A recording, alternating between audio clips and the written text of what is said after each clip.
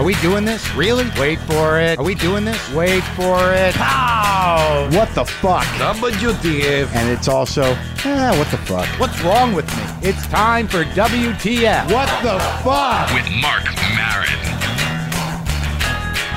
Okay, let's do this. How are you, what the fuckers? What the fuck buddies? What the fucking ears? What the fuck nicks? What the fuckstables? What the fuckaricans? What the fuck stars? I don't know where that one came from. I am Mark Maron. This is WTF. Thank you for listening to my show. Thanks for everything. Is that a nice way to open? With gratitude. A big open heart of gratitude. Thank you. I am Mark Maron. Did I already mention that? I am tired. I have been a lot of places in the last... Well, not a lot of places, but it seems like a lot of travel.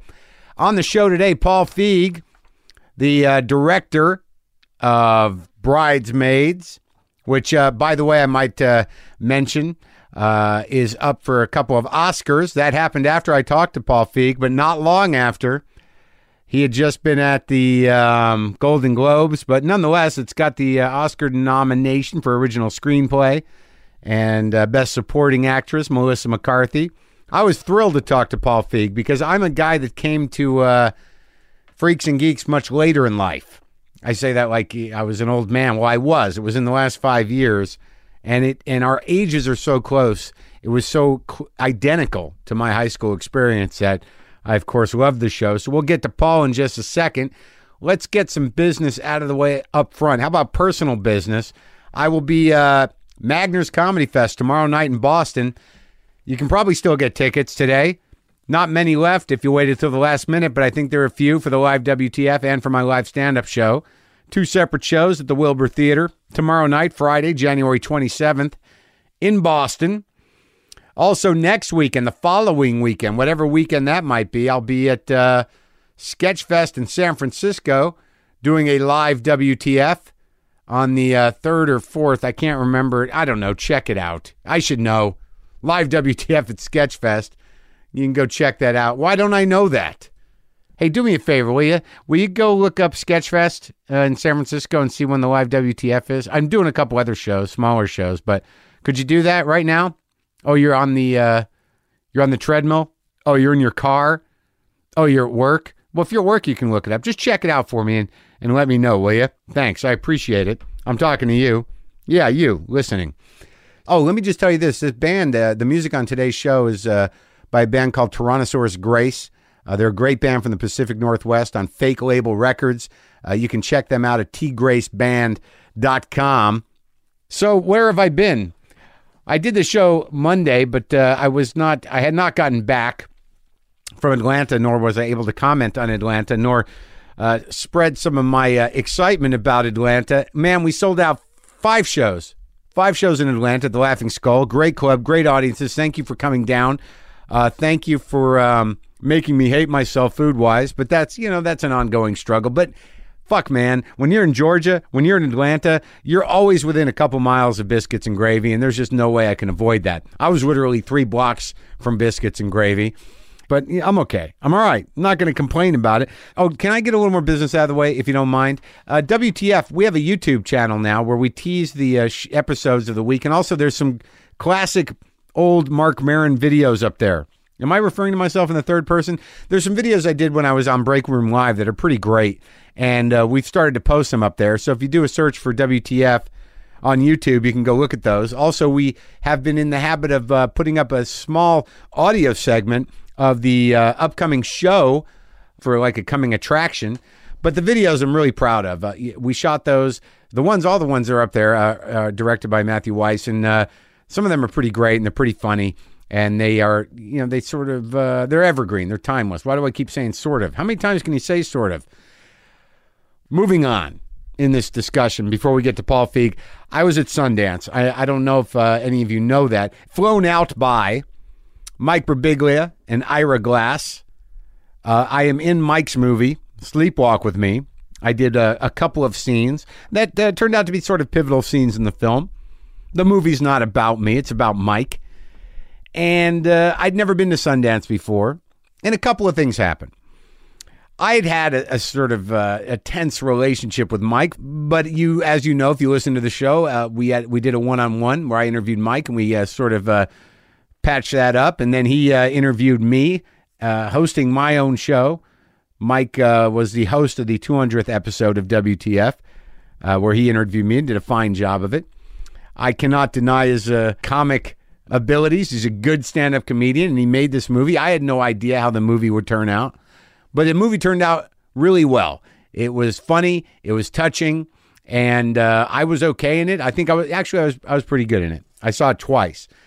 The tricky thing for me was, and I must be growing up, or I must be achieving some sort of genuine humility. I don't know that there was a time where I would have even accepted the role from Mike Birbiglia just because of my own weird pride and resentment and jealousy. But not only did I accept the role, I was excited to do it. And then I went out to Sundance and did some press for Mike's movie and talked it up and hung out with Mike, and we had a nice time. We had fun.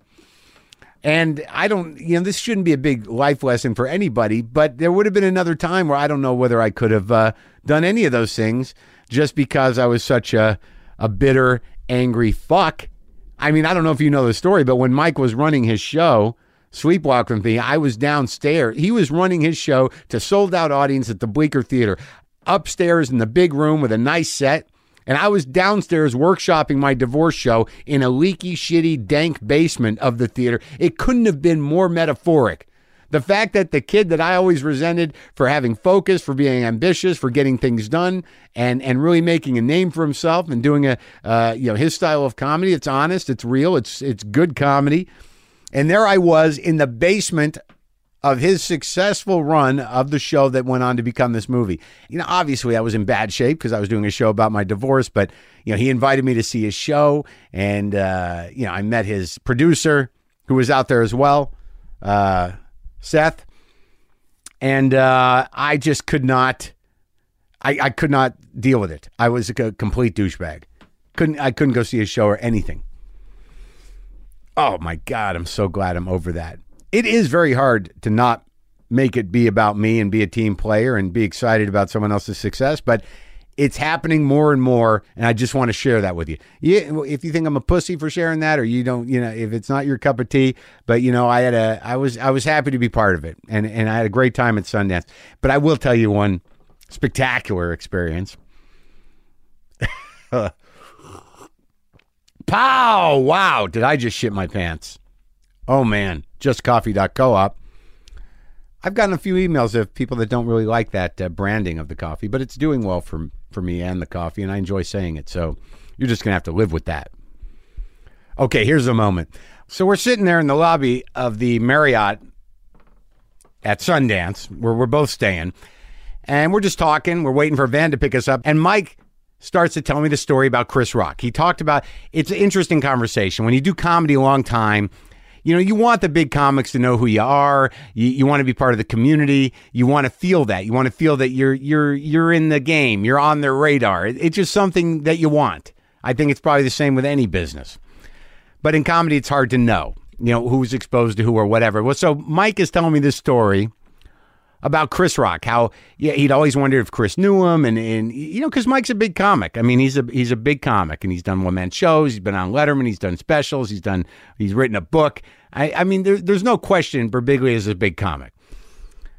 So we're sitting there, and he's telling me the story about how he ran into Chris in New York. They were both waiting for a light to change or something. They're on a street corner. So Mike he was wondering in his mind, does Chris Rock know who I am? Let's just assume he does, or at least say hi. And you have that moment where it's like, hey, Chris. Chris looked at him, not registering, and he said, I'm Mike Birbiglia. I'm a comic. And Chris Rock, in that moment, as Mike describes it, had really no idea who he was, and said, oh, yeah, well, good luck with that. Or good luck, or whatever. Not dismissive, but polite. But he had no idea who he was.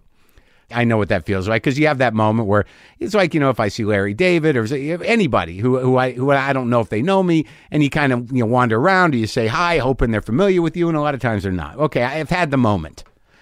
But I swear to fucking God, 2 seconds after Birbiglia tells that story, and now we're up there. We're up there for Mike's movie. He's made a movie, and it's a big deal. But okay, 2 seconds after he tells me that story, Chris Rock walks into the lobby, looks over at the couch, and goes, "Hey, Mark!" And I get up, I give him a hug, He says, people like the podcast. I said, yeah, it was great. How you doing? Everything all right? What are you doing up here? Blah. He's got a movie up there. Okay. Mike stands up, walks over, and there's that awkward moment. And I introduce Mike to Chris. And then Mike tells Chris the story about running into him on the street. And Chris doesn't remember that, nor does he remember Mike, nor does he have any real knowledge of Mike. You could just tell. And they met and they talked for a minute, and then Chris went over and started talking to some other people. So me and Mike sit back down on the couch, and it was just one of these moments where he's like, that was amazing timing. And I just looked at him and I said, yeah, I mean, that was a special moment for both of us. And he just busted out laughing. It's the little things, folks. I mean, it's not petty, but it was hilarious in the moment. I'll tell you that. Thank God for those. And thank God he appreciated it. And we got a huge fucking laugh. God, did we have a good laugh on that one. It was a good one. It was an undeniably sweet, painful laugh.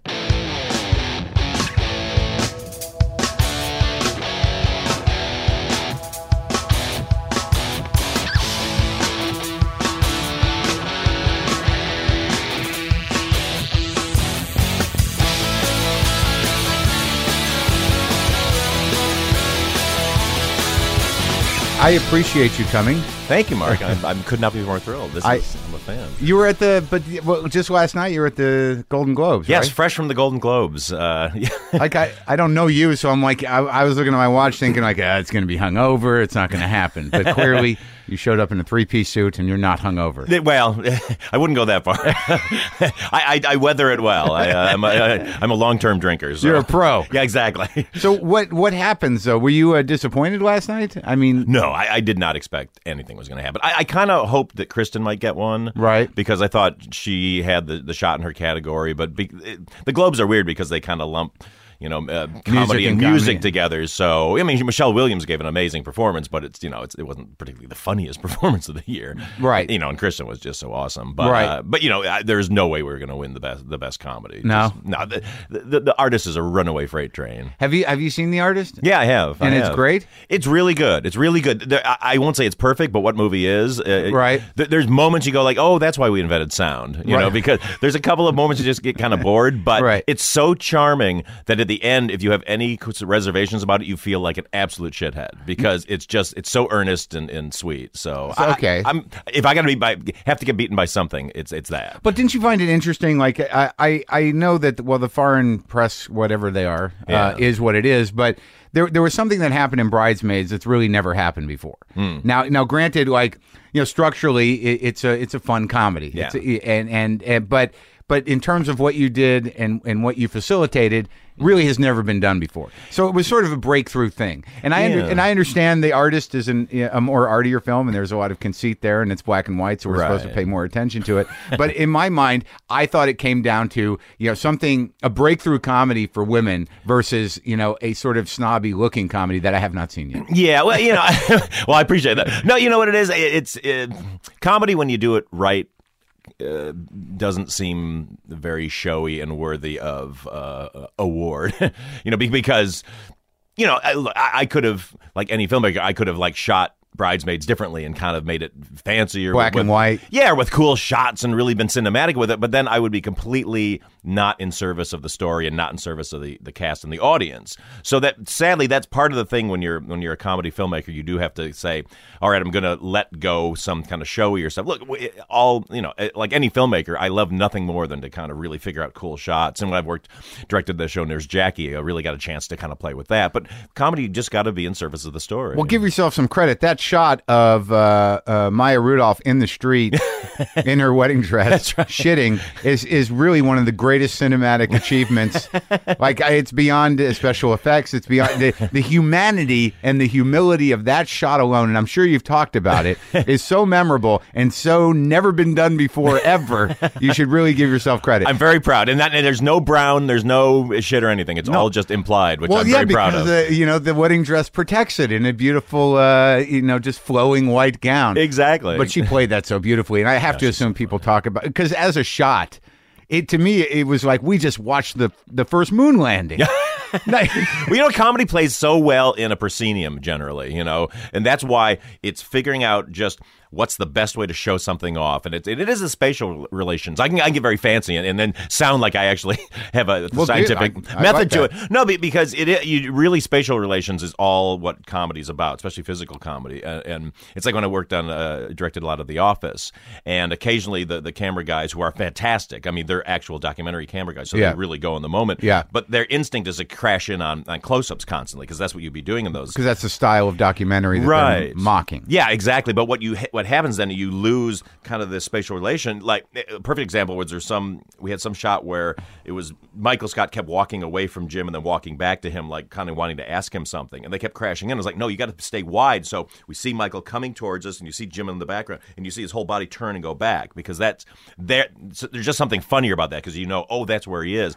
And that's why I have problems with a lot of direction in action movies, because there's this whole school where it's all that. It's kind of like the Bourne Identity, where it's all crashed in, and it's super shaky cam, and it's in close-ups, but there's no geography to it. Right, and there's a high contrast element now to color, which is weird. Yeah. Right. Well, I think that's an interesting point, but also you have to have these, because physical comedy is not easy. I mean, for people. Performers who do physical comedy, I have so much respect for it. Yeah. Because I'm a cerebral guy. I get a joke and I do my own things, but to be a conscious physical comedian is a real gift. Yeah. And there needs to be a logic to it. Yeah, absolutely. And you need to, I imagine when you're shooting it, you need to be able to repeat it. It can't be, we're never going to get that again.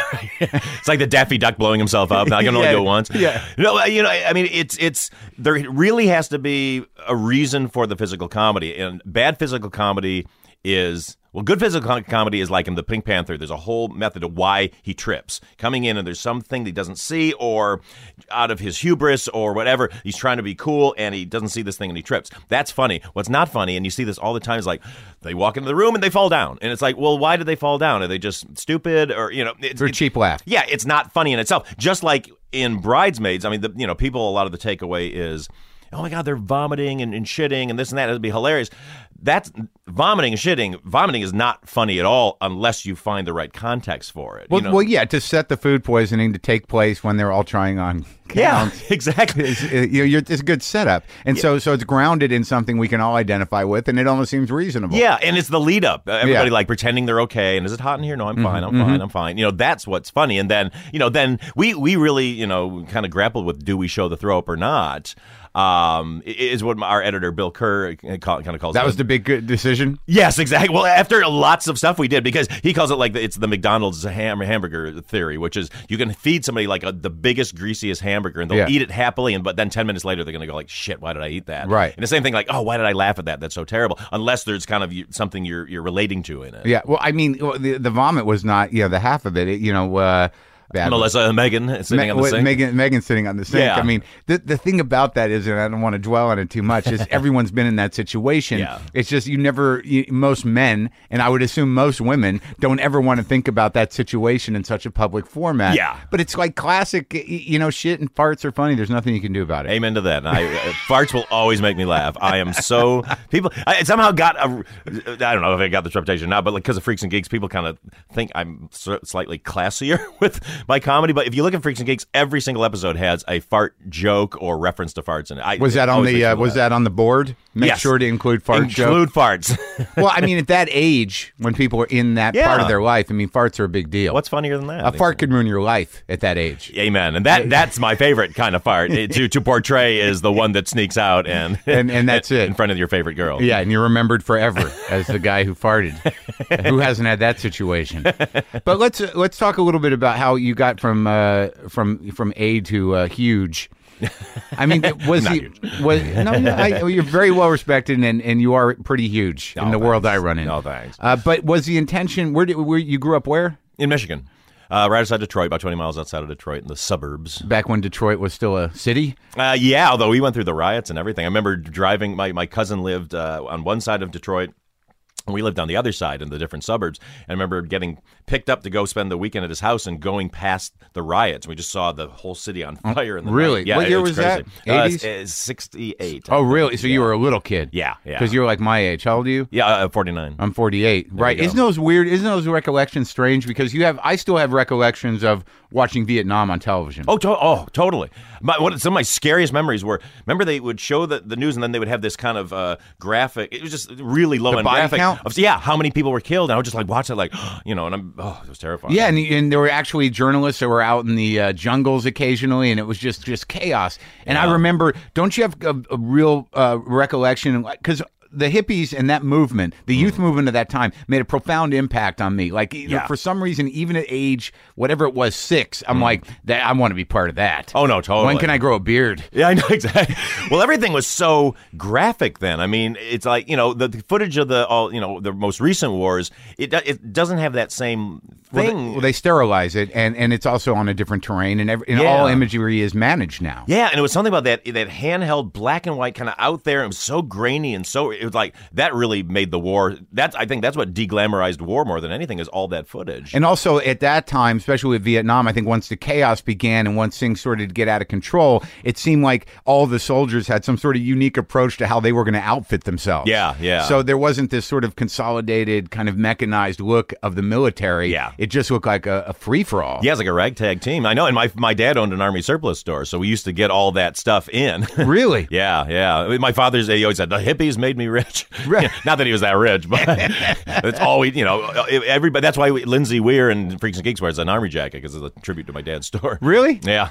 So, okay, so now, did you grow up, are you Jewish or what? Let's say, my father's side was Jewish, but then my grandmother, who was the most, stereotypical Jewish grandmother, became a Christian Scientist. Really? And then my mother, who was from a British background, and they were Episcopalian, and her family were Christian Scientists. So I was brought up by Christian Scientists, but it was the most Jewish household under the name of Christian Science. Because apparently, back in the 20s and 30s, a lot of Jews, turned into Christian Scientists. And that's Mary Baker Eddy's thing. I mean, have you been to the headquarters in Boston? Isn't that where it is? Oh yeah. When I was a teenager, I was in the church, and you had to go once a year. Did you go into the map room, which is that weird glass globe room where you can talk into the wall and hear it on the other side? Oh no, totally. That's all I remember. Yeah. Well, my memory of being there is I went to some church service, and there was a woman in the crowd with an enormous goiter on her neck, like the size of a human head. Yeah, no, just like, I remember that was the first moment I was like,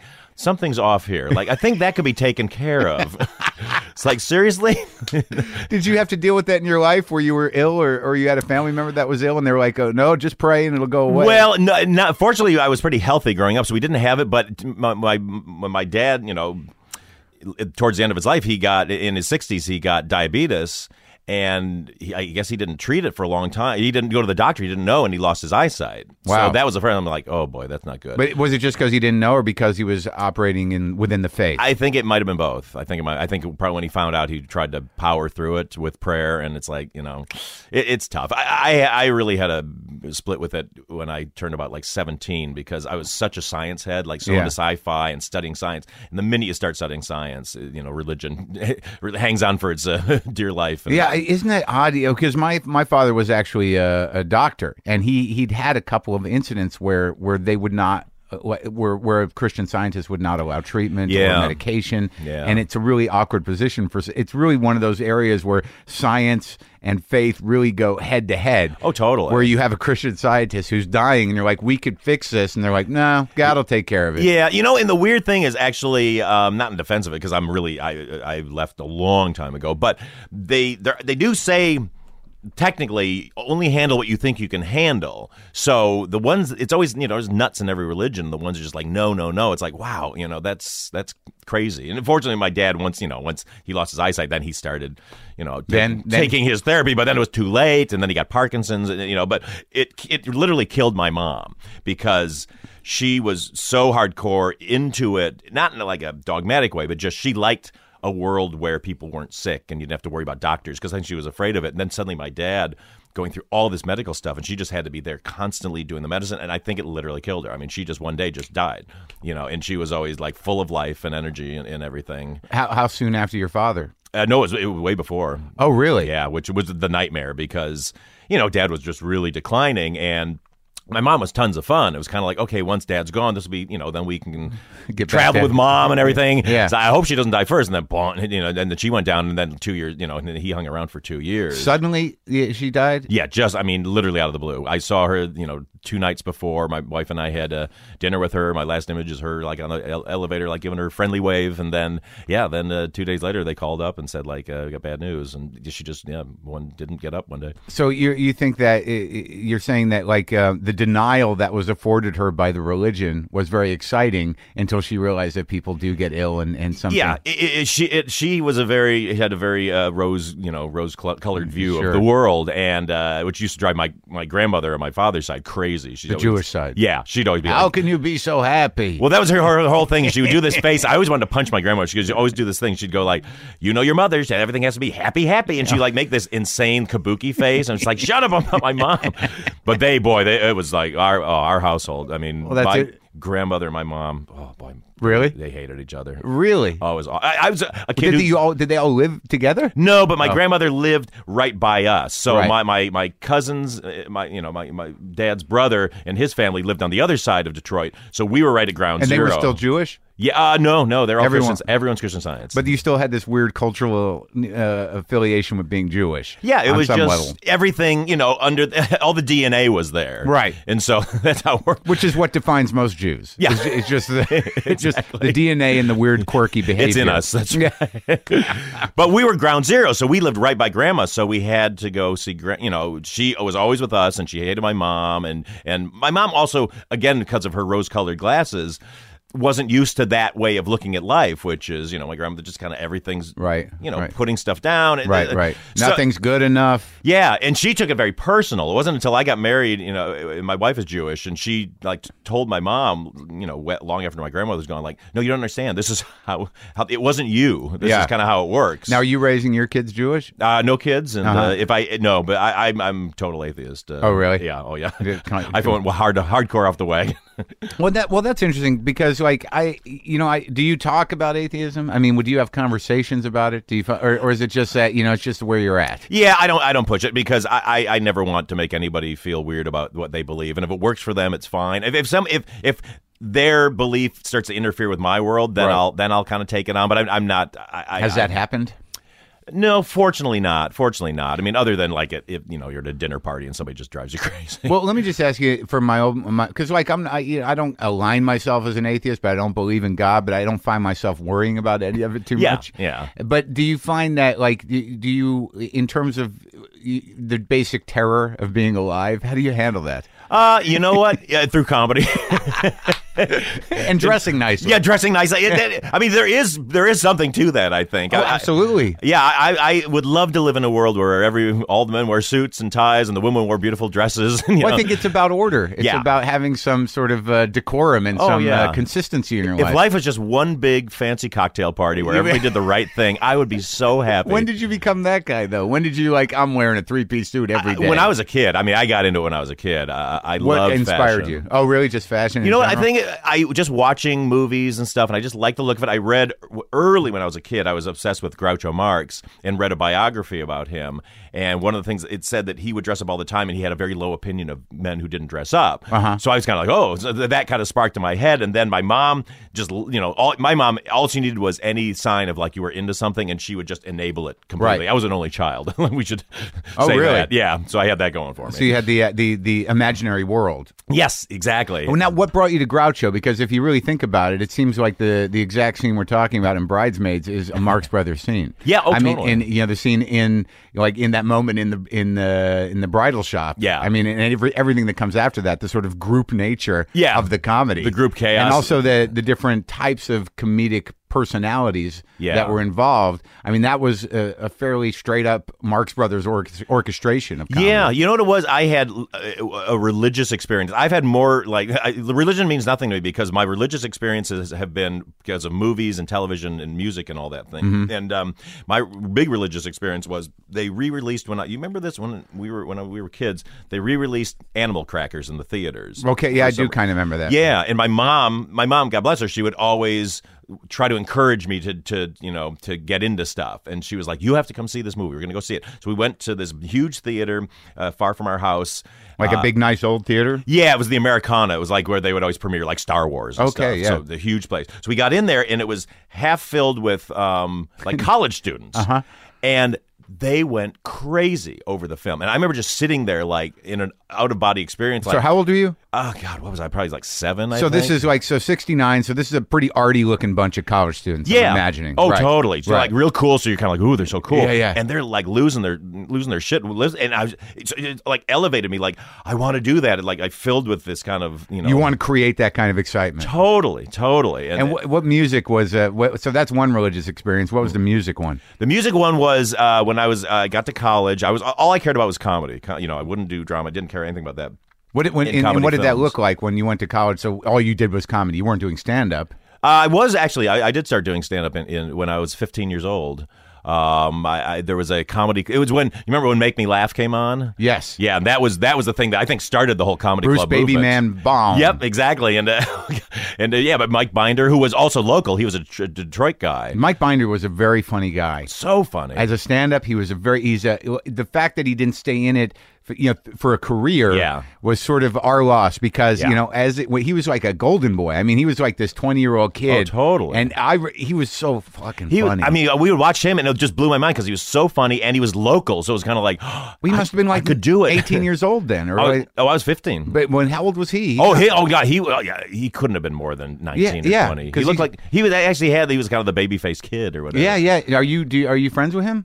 I've met him, but no, I don't really know. Because he's a filmmaker now. I know. I really admire what he does. All right, so you did stand up a little bit, or how long did you do that for? Well, I did when I was 15. I did it for a few months, and I was horrible. I mean, just horrible. But what was your approach? I mean, who were your models? God, to copy everybody. I was doing Johnny Carson style jokes. I remember one of my punch lines was about what was that? It was like something about Godzilla, and if he came and attacked here, and after you kill him, so he's laying there. What do you do with his body?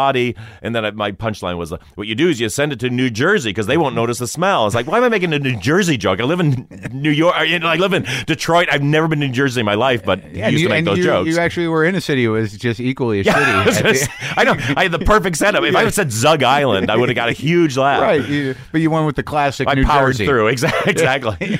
So music, so musically, it was so all I cared about was comedy. I get to film school, not to film school, to Wayne State University, and took a film class. Yeah, and they showed The Conversation, film history class. Yeah. So, The Conversation, Gene Hackman Coppola's movie. Yeah, exactly. Yeah. And that soundtrack, that David Shire piano soundtrack, was all jazz, right? No, it was all minimalist piano. Right. Okay. Right. And it's the most haunting score, but it was that kind of thing where you go like, oh my God! Like suddenly, I didn't care about.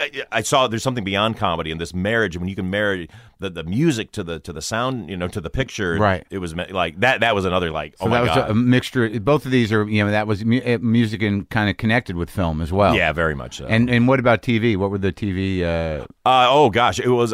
Thank my mom again. She had read when All in the Family was coming on that it was a great show. Right. And she sat me down in front of TV and she said, you have to watch this show because it's supposed to be a very important show. And I watched the first episode of All in the Family, and that blew my mind because I hadn't heard that kind of laughs on TV before. And also that type of addressing the cultural kind of cauldron that was happening. Totally. And just that, I mean, the performances on that are so pure. Carol O'Connor's performance on that show is one of the most masterful things I've ever, because that defined. I think I've taken more of my comedy from his performance, just in general, just because the ability to be grounded and be real, but be so over the top with all, but all that physicality. Yeah. I mean, it's really a masterful. It's one of the best performances ever, I think, anywhere. And he was great at the slow burn. Oh, like he had, like as angry and as and he had a lot of heart, obviously, and the character was fully grounded. But boy, he could take a moment and just let it burn. That's those slow turns. Yeah. But then all the interaction, and I got to work with Bill Macy, who played Maude's husband on the Maude show, and he was interesting because he said, normally he was always saying like louder, because it was from a theater background. Right. So it's weird to watch it because it's very theatrical, and yet I completely buy it. Who used to say that? Lear? Apparently Norman Lear. Yeah, that was his whole thing because he wanted this to be like a theater piece, like throw your voice to the back of the auditorium. In vaudeville too. Yeah, but somehow it worked in a way that,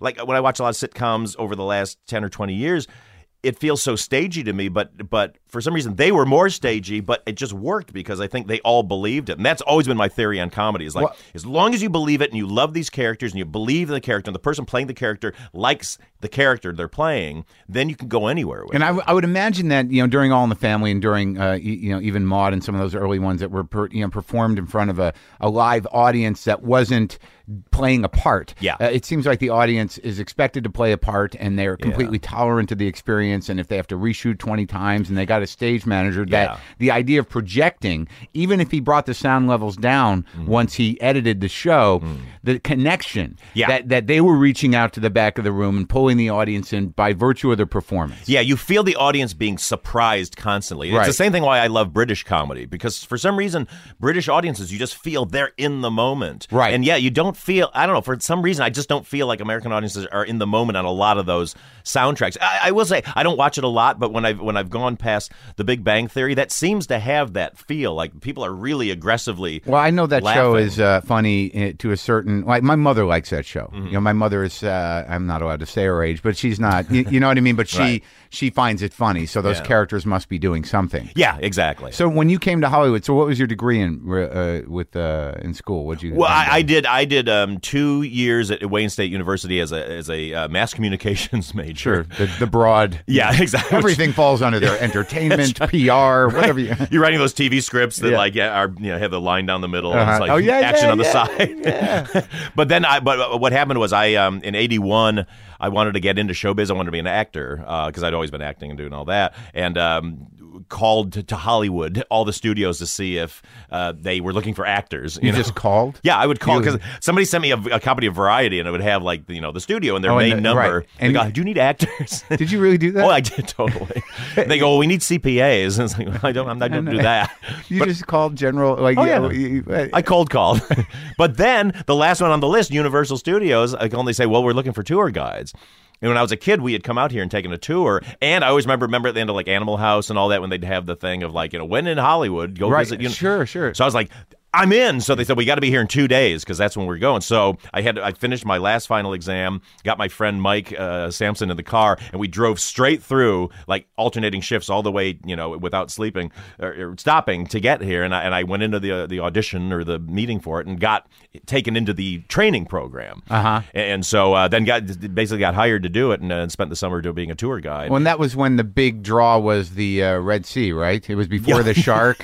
No, we had the shark. Oh, you the shark had kind of just come in. Okay. And I fell in Jaws Lake once. That was during a tour. Oh, really? Yeah, because we were on the tram, and it how the dock would kind of go to the side. Yeah. And some woman had like a clog, and it fell into the water. So she goes like, my foot. Yeah, so I walked back up the plank to get it. I was reaching, and the dock reset, and I fell in.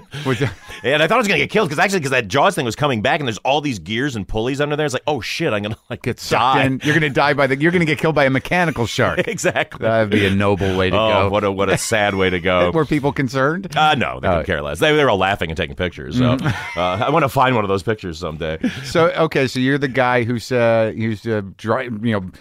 pushing people through this tour, being entertaining, And then I had another religious experience, which went to the opening day of Raiders of the Lost Ark at the Chinese Theater, and just blew my mind. I think that's the first time I ever really kind of figured out what a filmmaker does. For some reason, I would always watch movies as an actor before, and so like, oh, I want to be that, or I want, even like Close Encounters. My takeaway from that was like, I want aliens to come down and take me away. It wasn't like I want to make cool movies like that, right? But Raiders was kind of just suddenly go like, that's what movie making's all about. You could really feel the power of the build and the montage, and and again, like an audience going crazy. That scene with the boulder, I think that was the mind blower, because like that thing came down. I've never heard an audience since go that like just scream like that. And that I think you're right. I think there's a few of Spielberg's movies that are sort of really kind of master's classes in building momentum and building suspense. Yeah. I mean, I'm not disregarding Hitchcock or anything else, but I mean, Jaws and Raiders, I mean, just the way he edited those things is pretty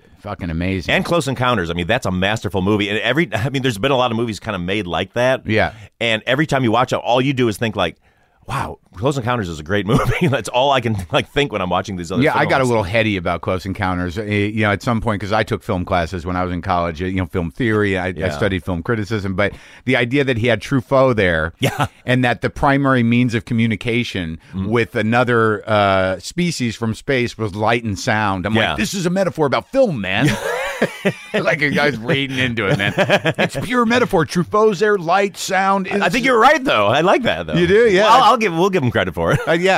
Have you met Spielberg? No, I've been all this week. I've been at all these events that he's been at, and I've been too chicken to say hello. He seems like one of the sweeter, more powerful people. Yeah, and I should go up to, because when we were doing Freaks and Geeks, it was at DreamWorks, and that so I actually he came to our first screening. I know he was in the back of the thing, and I wrote him once a thank you, and he sent me this note like how much he liked the show. Yeah, but I still have not had the nerve to go up and say really. hello. I mean, he was right there last night. You couldn't just. I live in constant fear of going up to people and they go like, "Get the fuck away from me," or go like, "Oh, what's he doing?" Like I'm so afraid of embarrassing moments that I just kind of want to avoid them at all costs. That's interesting, because that as a comedic fan and perhaps a comedic performer, which you've done, that transcending embarrassment is really part of our drive. Oh, totally. And you surrender to it, though, in these situations. Yeah, well, I love to portray it, when I'm writing stuff and filming stuff and shooting all that, but I don't want to live it because it happens anyway. Because my whole problem in life is I'm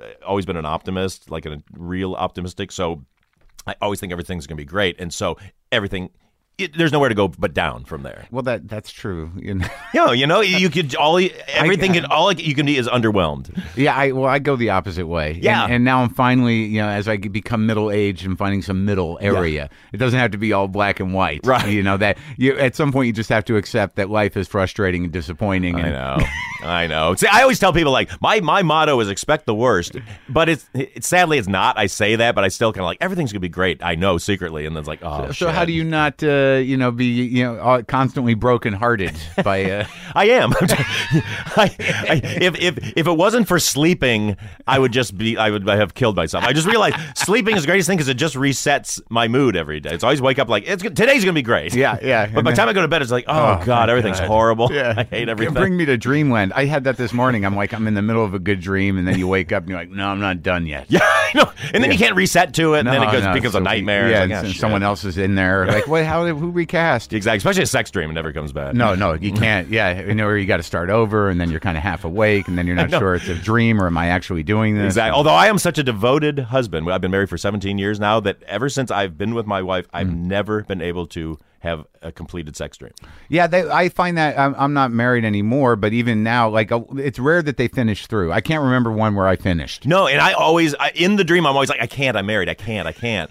And even my wife, I like told her, and she goes like, just have sex in your dream. It's like, but I don't know, because I'm always thinking like, what if it's not a dream? But it's the perfect way to get out of something. You're like, right. I thought I was dreaming, honey. Yeah. Well, you can't have sex by yourself. You know that, right? Well, yes. So I've been told. I got to get me one of them computer things.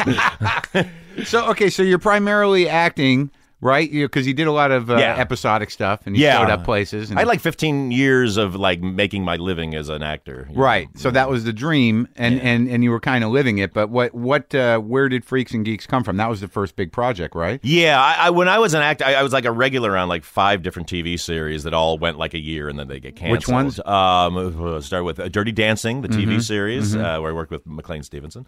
Then there was the Good Sports with Ryan O'Neal and Farrah Fawcett. Sure. And then then the Tom Arnold show, the Jackie Thomas show. And you worked with so you worked with a lot of these fairly prominent TV actors, Farrah Fawcett, and totally. And did you have fun doing that? Oh yeah, I loved it. I loved it. But what would happen is I would always befriend all the writers. Sure. And I was working because I started out like on it's Gary Shandling show, which is all the guys that went on to The Simpsons and all great this stuff. writers. So I mean, and Gary too. Yeah, I mean, like the most amazing people. So for me, it was almost like the other actors on various shows would be kind of arguing about their lines. Or I don't like this, and I'd be more like siding with the writers. And even like I'd make lectures to sometimes to the actors, go like, "Come on, you guys, you have to say the line. Try to make it work 3 times. If it doesn't work, then we can address it. But because they, I don't want to do this." You were saying that as an actor? Yeah, I was. I would kind of because I think that it seems to me that always in your heart was this directing thing. Totally. I always wanted to do it. I knew I wanted to do it. I used to make, Super 8 films when I was a kid with my friend Mike next door. And the stop action kind where you drive around. Oh, yeah, we did. Oh, yeah, totally. Yeah. Yep.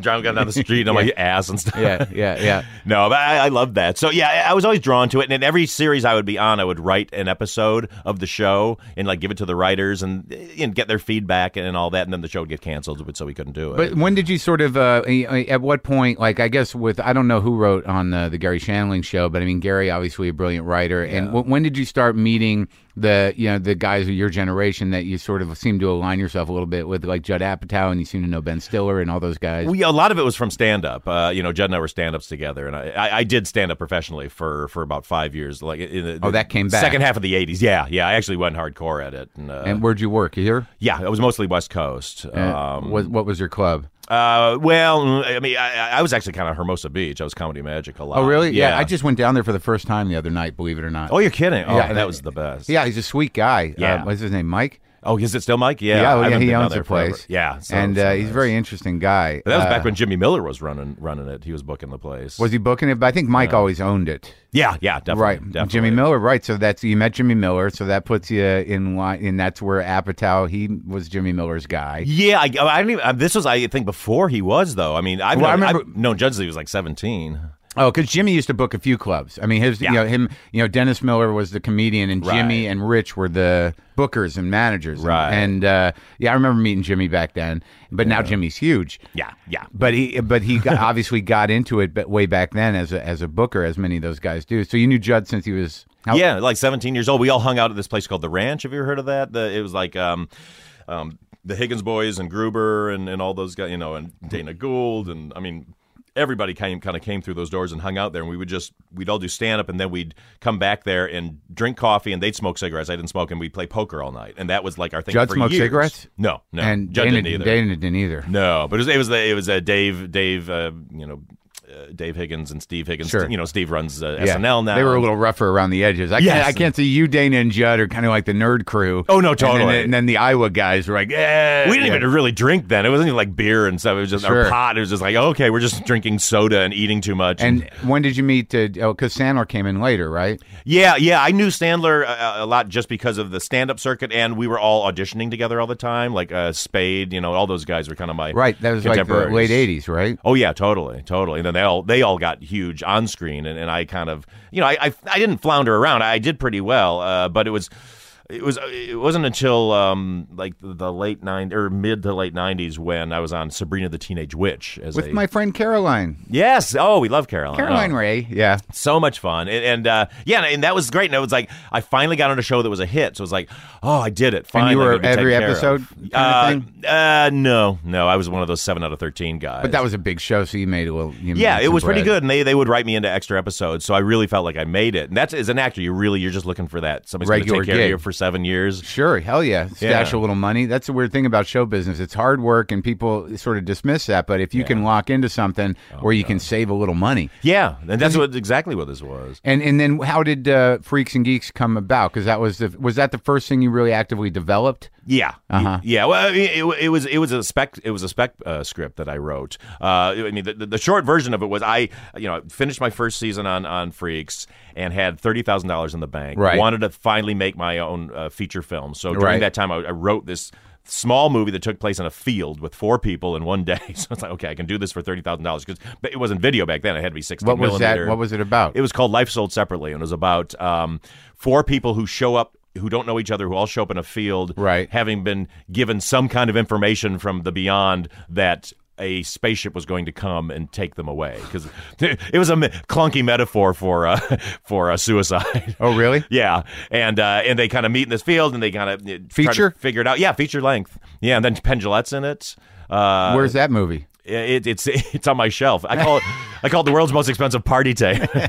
But it's actually I'm very proud of it. I do want to put it out. It's one of those things I'm just trying to figure out kind of what to do with it. And there's some music clearance I'd have to do, and I'm far too lazy to do it. We couldn't remix the music and maybe cut a deal with Netflix. And that's what I wanted. I actually think if I can sell it on iTunes or something, so it will find the light of day. I mean, look, it's not great, but people love you, and they you've got an amazing cult following and a lot of respect. If you're not ashamed of it, you can put it out. And it's my low rent Sea Caucus 7 or whatever. That was the tone then. Those kind of, you don't see those kind of movies anymore. No, totally. That are sort of extended metaphors through conversation and emotional subtext. Yeah, oh no, definitely. But also the negative got fucked up because I hired this guy. It was a movie where I was bumping everybody up from a position they had not, to a position they hadn't done before but wanted to do. Yeah. And had great success with it. Everybody from DPs to everyone. And I got to the negative cutting. I was like, here's this guy, he worked with Christie's or whatever it was, like the editorial house, and he's like, I want to be a negative, and I've done a bunch, so it's like, this is perfect. We'll end it with this, and he completely fucked up my negative. Oh my god! So where every cut had a big flash at the bottom of the screen, so I've never had like a great copy of it, so it's all off of a work print, so it doesn't look great, but it also looks a little. Maybe it's even cooler. It's got a right, a Texas Chainsaw Massacre. Oh yeah, look to it. A little Tobe Hooper going on. Exactly, very grainy. So what who else was in that? It was Dave Gruber-Allen, who was Right. Mr. Rosso on Sure. Freaks and Geeks, and Steve Bannis, who played Mr. Kotchevsky, and then my friend Carrie Coleman, who's great, and she's in a ton of commercials, and you know her when you see her. Yeah. And then Penn, and myself. I starred in it. Oh, good. Yeah. So that's another reason why I'm kind of going, I don't know if I want to release this. Paul Feig vehicle. It's a sensitive Paul Feig vehicle, too. I'm actually a guy who's on Prozac and stuff, but I'd go off my Prozac, and then I kind of have a break. Oh, it's just really... to feel what it's like to be alive again. Exactly. Oh, I'm never releasing this movie. You got it's it. Never going to see the light of Come day. on. So you wrote the scripts for Freaks and Geeks. Now let's talk about before I get into how it came to be made, that because to me, I watched it, I didn't watch it when it was on. I watched it recently after people telling me about it a lot, and I locked in and I watched all of it very in a row. Oh, cool. The whole thing. And it's my time. I'm the same age as you, so all of that stuff was incredibly familiar. Oh, cool. And the interesting thing about high school is that for years the archetypes of high school remain the same. Yeah. That it wasn't until disco and punk kind of displaced everything, and now I don't know what it looks like now, but I imagine it's really still about outfits and music. I have to think that's why I wanted to set it a period time. Because I just knew that period and wanted to recreate that. It's so specific, and it's so interesting how important music was, and the sort of the separation. It was really just you've got the jocks, you've got the stoners, and then you've got the nerds, and that's it. No, totally. I think I say life is perpetual high school. I don't think that ever changes. I don't think that dynamic ever changes now at our age and in the workforce. There's always bullies and assholes and jocks. Right. So I just like to kind of portray that. But also for me, it was fun to just show the people that hadn't been shown before in a way that they hadn't been shown, which is how they really were. Because it's seen years of the nerd, he's got tape on his glasses, and all the kids we're following, they have problems with dating, and they're really cool. And it's who gives a shit? Yeah, the about jock that? has no depth, and he's just a bully until he learns his lesson. Yeah, then we love him, and it's just I didn't, because I actually had great guilt in calling it Freaks and Geeks in the sense I didn't like the word geeks because we weren't called geeks back then. We had nerds, but we weren't nerds necessarily. There was a couple of nerds in our school who were hardcore nerds, would carry the briefcase and would kind of sweaty and weird with the belt and the pants. Yeah, literally where you're wow, shirt he's really a nerd. Right. But we were just awkward kind of. We didn't have a group, and so that to me was more like the geek. That just kind I was part of that too. The group or as an individual, you could sort of move with a certain amount of finesse through all the other groups. Yeah, and comedy was the way through. I mean, I did comedy, and I won the talent show twice. Right. One's doing my comedy magic act because I was a magician. So which character is you for the most part? Pretty much Sam Weir. Oh, yeah. Yeah. Sam was me then, and then the Lindsay character was me in my 30s when I was making the show. It was Okay. basically all my angst. The Yeah, 30-year-old guy in his 30s has. I figured, yeah, a smart 16-year-old girl would have. Right. That's interesting. Grappling with religion and stuff. Well, yeah, Sam was great, and then the other guys were. Well, okay, so you've got this script, and then what happens? Because like that can die. Well, yeah, it was when I was out on tour with Life Sold Separately. I spent a year trying to get into festivals, couldn't get it anywhere, and finally got on this thing called a Flicks Tour. Where, This is the movie. Yeah, where I had to drive around the country to these unknown colleges and show it, which was very good. But when I was out there, I was like, I'm going to go crazy if I don't write something. So I wrote Freaks and Geeks in like 2 weeks, and it just came out really well. And it was my wife who, when she read it and loved it, she was like, you got to send this to Judd. You know, 'cause And where was Judd at then? he had just come off of the Larry Sanders Show, and This was like this was his moment to take the next. he had thing. made this huge deal at DreamWorks, Right. like millions of dollars of deal. And when he saw Life Sold Separately, when I premiered it, months and months earlier, he said, "Hey, if you have an idea for a TV show you think I would like, let me know because I got this deal." And I waited, and then when I had this, so I sent it to him, and he within 12 hours said, "We want to buy it, and let's do it." Yeah. And so it was a real whirlwind. I mean, going literally from the worst year of my life because I spent all my money on that movie. And then they called me up when I was in editorial from Sabrina and said, "Oh, we're writing you out of the show." So it was like, good "Oh timing. shit!" Yeah, like I'm completely broke now. I bankrupted the family on the scrap the movie. Did you? Yeah, basically. Yeah, pretty much. God, isn't it weird now that you could make that movie for That's what makes me crazy. I know. Like with the technology we have now, you can do it for nothing. Yeah. Literally nothing. I have a flip camera. Every computer you buy has a non-linear editing system. Sure, I could do it on my phone. We could do it on the phone. Yeah, I'm telling you. This one has an editing system on it. When I go to film schools, I'm always if you guys aren't making movies, you are fucked up because you No got, excuse. No excuse. Down to even distribution you got. You put. I mean, if we had that.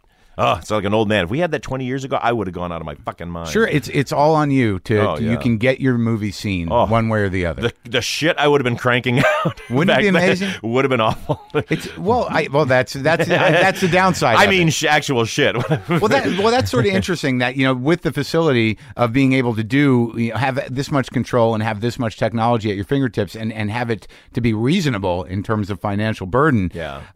It's really interesting to see like people who come from a different generation that's labored over using liquid paper, and using 16 millimeter. Yeah. I wonder what it would have been like had their creativity been shot all over the place with the ability to do that. It is very curious. I mean, it's the same thing with with directors. Back when it was like the studio system, and you worked for a studio, and you just made film after film because they just assign you movies. I mean, part of me goes I think that might have been the healthier way to do it because now somebody makes one movie and it's great, and all the pressure's on. If your next movie isn't good, then you're kind of almost dead. Right. And it's like, God, who can learn their craft that way? I mean, that's why I started directing tons of television in the last 10 years, because after Freaks and Geeks, I tried to get some other shows off the ground, and people wanted them, and they didn't. So then I made a feature film, misguidedly made this drama called I Am David, which I love. I'm very proud of it, but it's like, why am I doing a drama about a kid in a Was that just a directing job? labor camp? No, I wrote it and directed it. It was sent to me as a book, and I really kind of related to it. I think it was because my mom had died recently, and it was about a kid kind of trying to find his mom. So I think there's a lot of weird psychology for me going on. Did it help you process any of those feelings? Kinda, yeah, kinda. But it also, I think, really put my career in a weird place. Because you're a comedy guy. Yeah, it was just a weird follow-up to follow up, this, Freaks and Geeks. respected comedy drama show with like a story of a kid who grows up in a communist labor camp. Wow. Is that available? Yes, that is available on DVD. Yeah. Well, now the process with Judd, because it seems to me that it was a departure, because Judd had had known, Larry Sanders was sort of a standard for blurring the line between comedy and drama, but having it be really considered a comedy. Yeah. But it was very close. Yeah. So that tone, I think, was a unique tone. Yeah, I mean the tone is very. It's a nice hybrid of he and I. I mean that's why I love working with him, because we kind of augment each other's weaknesses. I think sometimes he's really great at being like figuring out hilarious stuff, and I'm really good at figuring out kind of the heart and all that. But we're both good at. We have elements of the other thing, so we both can kind of do the. I talked to him a bit about it in our discussion. Now, for you, being that Freaks and Geeks is such a finite piece of work that and the people that like it know it. Yeah. What is your favorite moment in that series? Oh God. Well, like the one where everything sort of like to you was. Well, for me, it's partly wrapped up in because I directed it too, so I can't divorce that from it. I think it's when Nick breaks up with Lindsay right before he goes into the dance contest, the disco dance contest, is that moment where he's trying to put on a game face, and their conversation is kind of coded, and like he's fine and she's fine, that's cool, and clearly he's dying inside and she's dying inside, and then she walks away and he just like loses it, and then he has to make this long walk to the dance floor and then dance it out.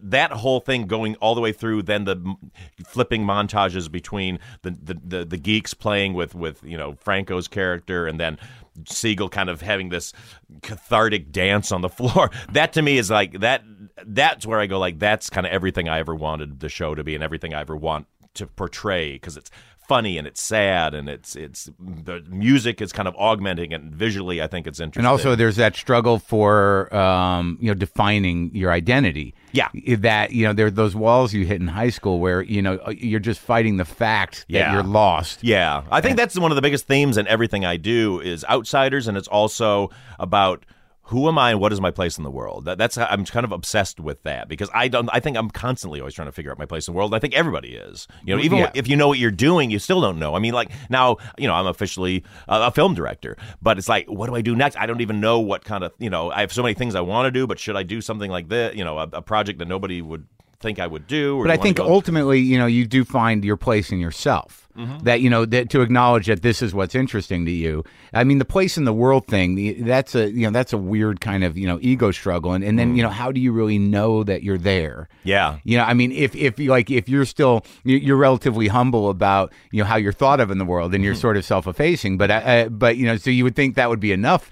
Your place in the world, but there's still no. It's weird. Like I still like when I see a great performance, I go like, oh shit, maybe I should still be acting. But then I'm like, but it's like, no, I wasn't that good of an actor, so why would I do that? And then like I'll hear a great song. It's like, oh, I should write more songs because I was a musician. It never ends, and it's so dumb. But that's why I think Then I look at guys like Scorsese, and go like, that guy knows exactly what he wants to do. He loves this, and he's doing it and doing it. And I think in my career, it's almost why I haven't done more stuff, because I'm always kind of like, well, maybe we should try this. And I'm always trying to, I'm jack of all trades, master of none a little bit. It's my one drawback is I'm actually able to do a lot of stuff pretty well. Like I was always like a pretty good musician. I know, I get that. Yeah, I mean, I got guitars laying all over the place. I used to do photography, and I consider myself this or that. Totally. But the weird thing is that, and I don't know if you learned this about yourself, is that there's a certain sort of the idea that if you just put more time into any of those things, that you would be a genius at it is a fallacy. Oh, totally. No, I went through a period where I wanted to be a saxophone player, and I was in my late 20s. Yeah. I bought this fucking saxophone and was trying to practice. Like somehow in my head, I was going to be Charlie Parker if I could just kind of put in a good few months on this thing. And you're like, what the hell, But then, I recorded one song where I played like a saxophone track that was like the most basic thing, and so suddenly on my resume, like I play the saxophone. Yeah. And I had to join the musicians union because I wrote and performed the end credits song for Heavyweights, the movie. And so by joining that, they said, "What instruments do you play?" So I listed all the things that I could kind of get a tune out of, and I kept getting all these calls. They're like, "Hey, we have a session today, and we see that you're a banjo player." It's like, "Oh shit!" Like I'm going to show up at that thing and go clunk, plink, plink, plunk. Oh, I can't read music. I'm sorry. Get out. That's hilarious. Because I mean, I have found that in myself, that kind of that idea of like, if I just applied myself, I could do this or that. Yeah, is sort of like it's a little inflated, but it also reveals a real insecurity, that there's this weird kind of like, I could do that. Oh yeah. But God forbid you ever get called on it, or you ever push yourself to that point. Oh, totally. Because that moment where you realize, I think you see it in Freaks and Geeks, even in the scene you're talking about, where it's like, this isn't me. Yeah. That's a hard realization to have. Yeah. For a person. Yeah. I mean, that's why I think I love the Parisian Night Suit episode, because that really happened to me, where I recreated the exact thing that I wore. But I was a junior in high school when Right. But it's that thing of like, I want to be like a fashion player. I was going to be Mr. Disco or whatever. Yeah. And so I'm going to show the school, and you get in there, and the minute you're in, you're like, oh shit, I'm a clown. I'm a clown. Why did I do this? Everyone's going to beat me up, and I look ridiculous, and people are laughing at me, and then you're stuck. And this is not me. This is not who I am. Yeah, but that moment, man, where that depth, the depth of embarrassment, and it's almost like a nuclear bomb in your soul. Oh, just yeah. sort of obliterates you. Yeah. And you got to walk through the day like that. It's so heartbreaking, but so common. But that's what you need. You need those things. That's why I always kind of, this whole kind of self-esteem movement that has gone on in the schools, I feel it's destructive because horrendous. You need that moment of going like, I am shitty at this, or this is not who I am. What am I doing? You need to be humbled. Oh, totally. Or else, you don't know how to accept life's challenges, and you don't know how to adapt to and sort of find your way. Yeah. I have a real problem with sort of blind positivity because I think it's some sort of it's kind of an exciting denial. And then there's aggressive positivity where it's like, how is that not negative? Oh, no, totally. Fuck you, you're being negative. How do you frame that like that? Well, I won't go as far as saying I'm pro-bully, but I do think I hate to say it because it was the worst times of my life, but something about that bullying, I mean, you learn something from it, even if you just go like, people are fucking assholes, but you got to know this, or I got to figure out how to navigate around these kind of people. Did you ever find, well, that's an interesting, thank God for the bullies, or I wouldn't know who I was. Yeah, I know. But I find that with myself, I mean, I've been a bully, and I've been bullied. And as a comic, you can usually sort of charm bullies. It's like Davy and Goliath or something. Like, you kind of outsmart them with your, But I see both sides of that. Yeah, but I was always one of my problems in life is I'm so afraid of conflict, like chronically afraid of conflict, that I just kind of I'll avoid it or play into it weirdly. Like when I was a stand-up, if I had a heckler, I was the one who kind of like try to kind of joke along with him or something. It never could be the guy like, hey, don't go where you are and knock the dick out of your mouth or whatever. Yeah. So, but I always felt like, God, I wish I had a little more of that aggression. Even today, I don't have it, and I think it's a shortcoming. Like the thought of yelling at somebody is just like makes me want to die. Oh God, I wish I could help you. I mean, because I'm good at yelling. Exactly. I have no problem with conflict as long as it's one-sided. That's right. But as soon as someone else engages, then I'm also in peephole conflict. Like I can yell, but when it comes back, I'm like, oh, I'm on. Can we game off? Yeah. Can we figure out another way to do this? But now, because Judd's favorite moment was the Haversack, watching. Well, yeah, that's him. That is his life. So this was both like about like you guys as a personal experience. Oh yeah, and we very much started living out our lives and problems in our life through the show. All the divorce stuff, all that kind of stuff. That's pure Judd, because my parents were together their whole life. Like I didn't. And you guys wrote most of the stuff together, or how did it work? Yeah, I mean we would break it all together, and we had a room full of great writers and stuff. But we would. It was he and I just kind of. I'd always rewrite everything, and then he'd get in there and do it. And well, it's interesting because he's very clear. Like as he gets older, like he wants to have some peace of mind. He wants to be happy, and there's a very active journey towards finding that. And do you share that with him? I do. I mean, I think the difference is I don't have kids, and he does. Right. And I know he's very like that. That is his world, and it's great. I love that he has that.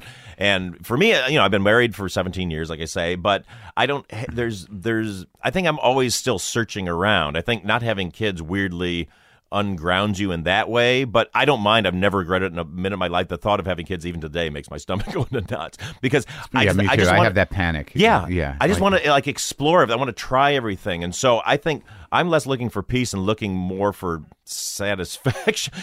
Looking for.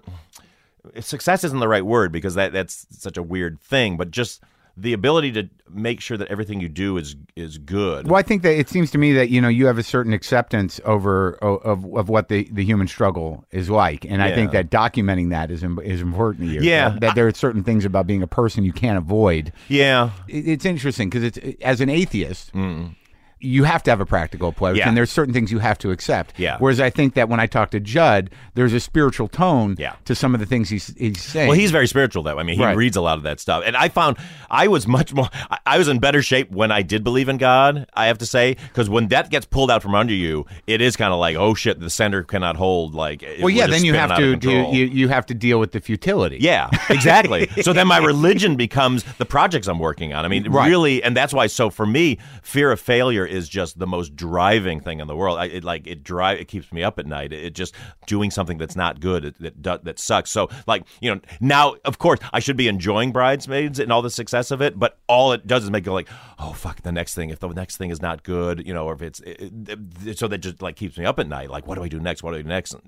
So it's right. There's not a lot of peace of mind, but I'm thrilled that I get to do what I do. But you're still doing good. Well, I think it's very impressive that you're conscious of the fact that because you've directed a lot of episodes of The Office, Arrested Development. You're obviously a respected comedy director, in television. But you were very aware of the fact that I need to get these chops in place. Yeah. I need to learn more, and this is a hands-on way to learn it. Yeah, I mean, it was totally film school for me because when I directed that last episode of Freaks and Geeks, it came out really well. I was happy with it, but there's a lot I didn't know, and I went to film school. I didn't learn. You don't learn that much. No. I mean, you just got to. Yeah, it's just basics. Now, in Heavyweights, you were just a performer in, or you? Yeah. Because my guy who I did comedy with in college wrote that. I think was Steve Brill. Oh, Steve. I love Steve. He's the greatest. Him and I were best friends in college. Oh, you're kidding? I see Steve all the time. We both work out of the Soho House in L.A. That's kind of our office for writing. We just started to reconnect recently, and cool. we did comedy together. We wrote a play together. We wrote a screenplay together, and then we went different directions. We were very young, right? And we didn't really talk much to each other for like 20 years, and now you're back together. Kind of. Oh, good. It's kind of interesting. Oh, I love that. And I gotta give him a buzz actually. Yeah. So now,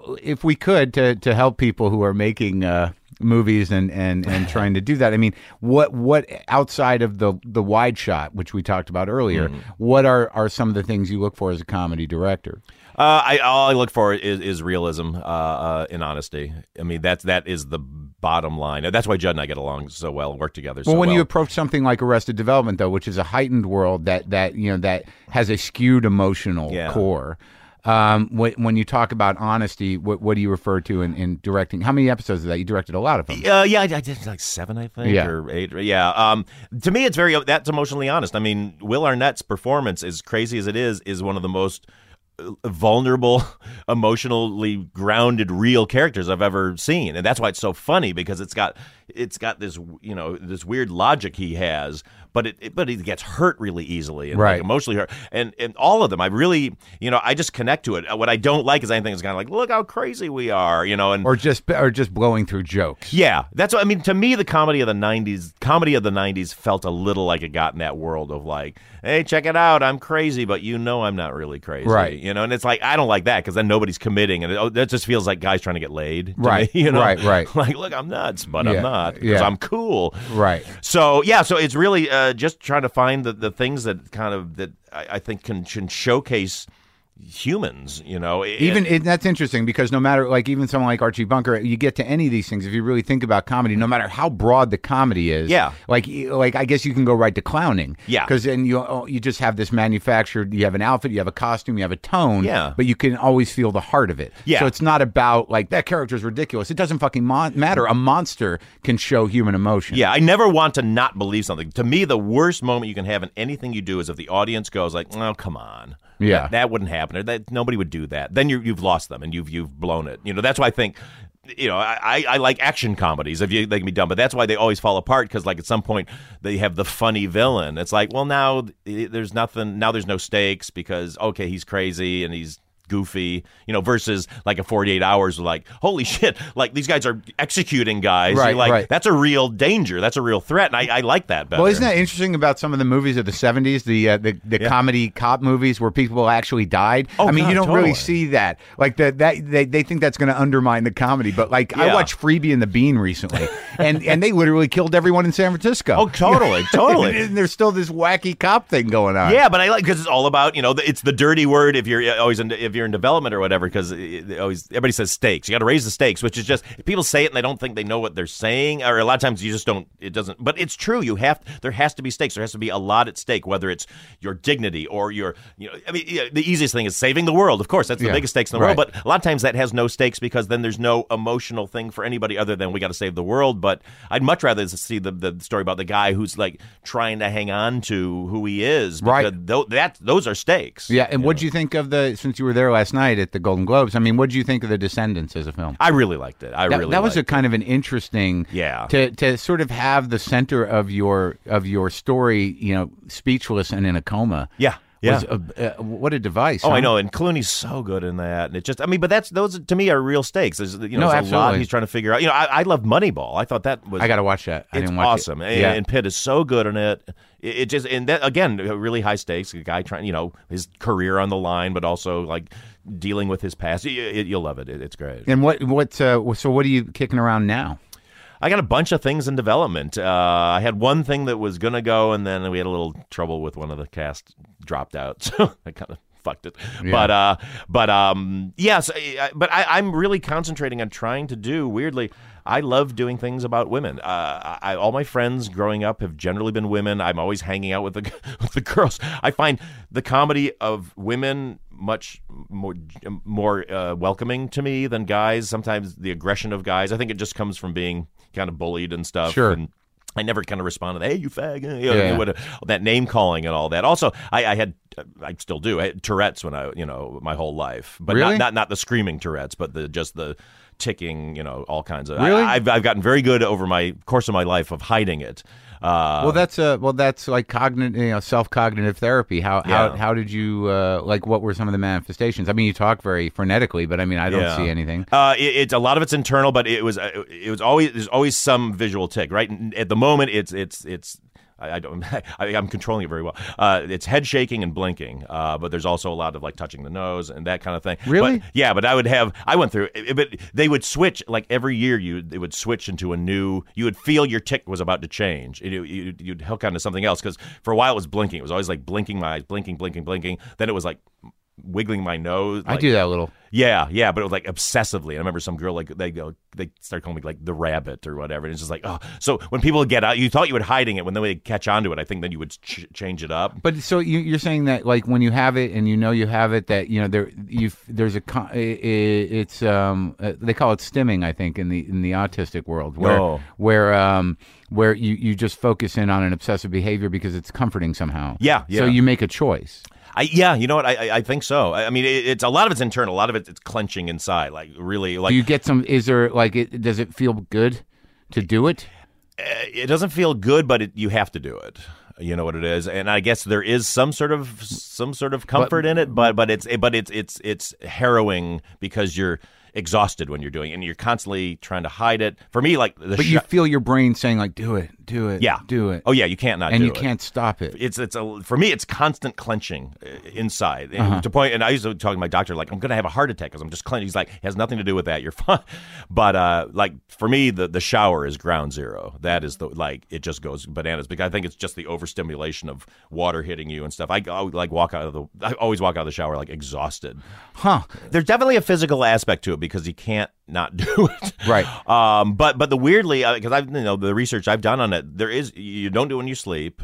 And weirdly, it goes away when you're having sex. Yeah. That's a different zone, I think, mentally. Somehow, yeah, it's very bizarre. Yeah. But yeah, I don't know. It's probably a great gift that you don't have it during sex. Yeah, exactly.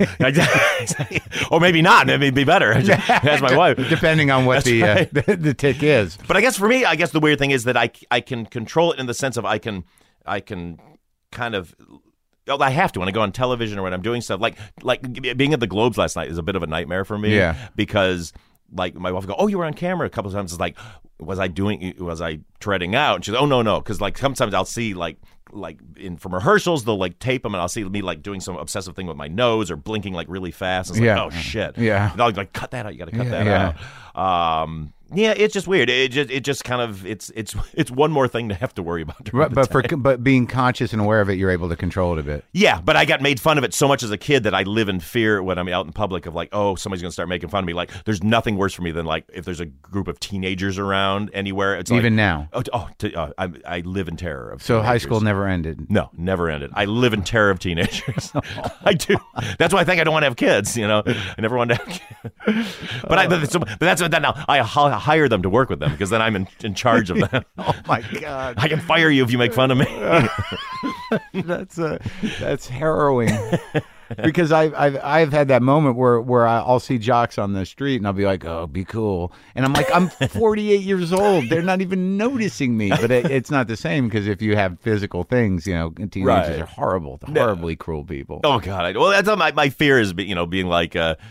Clint Eastwood in Gran Torino, except like he's a badass, he can take him on, but I'm like, if I look askance at some tough guys, then they're gonna there'll be a home invasion. I'm sorry, humiliate me. I know, it's terrible. So I don't know how we got on this. So I don't know.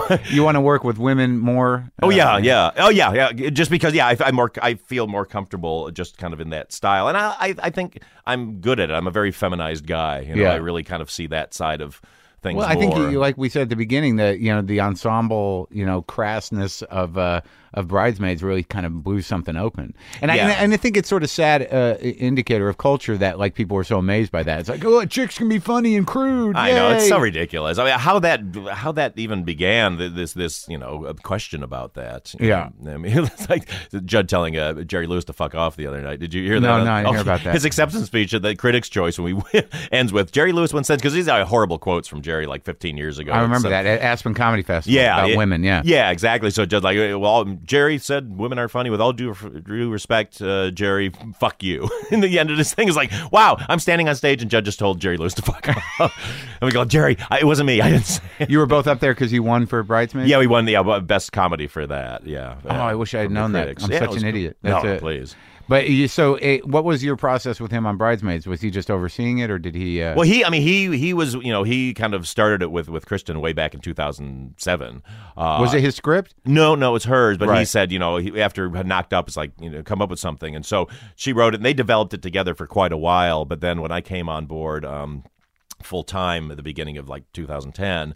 Yeah, then we all got in the room, and that's where we really do our process, and he and I are really hard on it and go back and forth. It was almost like doing Freaks and Geeks again. Restructuring the moments and stuff like that. Yeah. So you guys went over it a few times. Yeah, and we had Annie Mumolo, who was Kristen's writing partner, in the room with us all the time because Kristen was off doing SNL. And then Annie would get together with Kristen, but Judd would always call up and kind of break the bad news to Kristen of like, we want to change this scene or we want to add this scene. Were there any real obstacles or fights around scenes? Well, I mean, I know that they were, as well they should have been, very nervous about the dress shop scene because that's all execution based. I mean, really, that was on you. Yeah, totally. But that's why I kept saying, like, trust me, I'm not going to shoot this shitty. I'm not going to make it. You did shoot it shitty.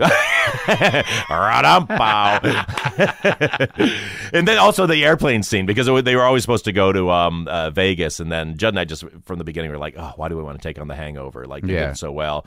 And I really wanted to showcase Kristen because I'm her biggest fan, and I love when she does physical comedy. It's like, what would be the funniest thing? And I'm just kind of like, what if they don't get there? And then it kind of start up like, she's drunk on the plane. Oh my God, she'd be so hilarious of being drunk. And and Kristen is great. Once she's got it in her head that we're going to do it, then she just goes for it with a gusto. Were you surprised at the breakout performance of Melissa? Melissa McCarthy? Yeah, I mean, no, I wasn't surprised just because when she first came in, it was kind of like, holy shit! Like, I mean, we had never seen the character done that way before. She came in late in the process, and then when we got into rehearsals and everything, it was just clear like, she's like fantastic. So actually that whole scene where she comes over and beats up Annie trying to get her to adjust her attitude was originally supposed to be like a call center woman from Mumbai who kept calling Annie to collect on the bills, and then that woman was supposed to like give her a speech on the phone. Was like, you know what, Melissa's so funny, let's have that character come over and do it. And then, that's such a great character. Yeah, and then that got written in this weird kind of like aggressive,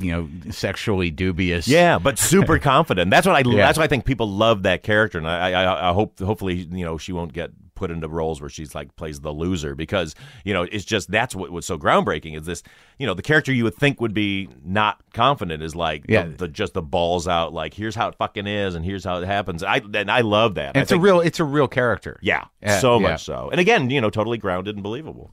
Okay, so so are the other projects you have, you don't want to? I mean, they're all in development. It's like, I mean, mostly one thing TV or movies. Movies, although movies, but there is one TV series I want to do. I feel like it's a very personal. It's almost like even more personal than Freaks and Geeks was, but in that same kind of tone. And that's taking my books. I have these two memoirs. Kick Me and Super Stud, and using those. I just really want to tell the real story of kind of.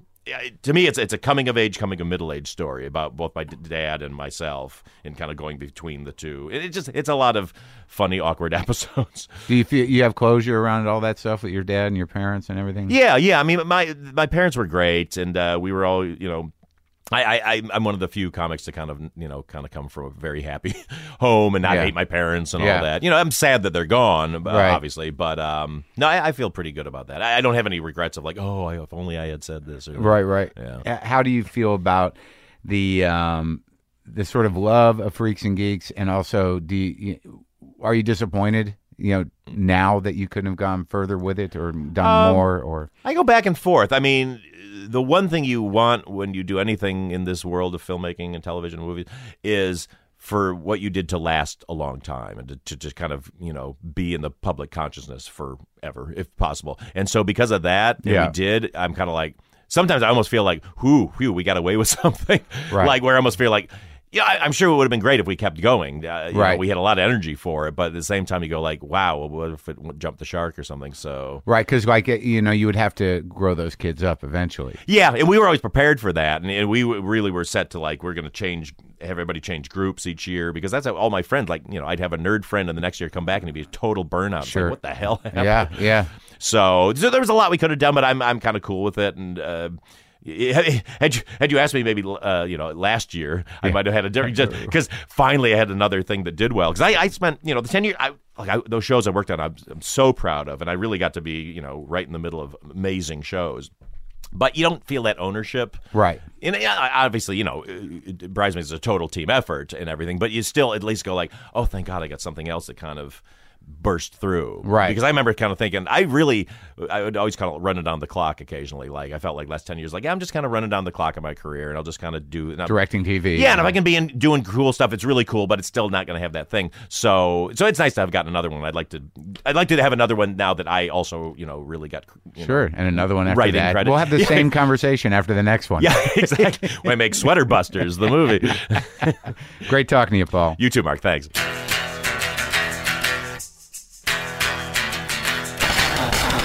All right, that's it. Paul Feig, the lovely and intelligent Paul Feig. I'll be in Boston tomorrow night at the Wilbur Theater for the Magners Comedy Fest. I think there's probably a few tickets left if you want to go to that. Go to WTFpod.com for all your WTF pod needs. Hey, and look, if you don't want to get the app, a lot of episodes available at WTF Premium on iTunes. I mean, like I'm looking at it right now. And, you've got the two Louis C.K.'s, Galifianakis, Robin Williams, Dane Cook, Carlos Mencia, Dave Attell, Judd Apatow, Ben Stiller, Bob Odenkirk, Sarah Silverman, Maria Bamford, Andy Richter, Doug Stanhope, Jeff Garland, Jim Norton, Eugene Merman. Man, it's a lot of stuff up there.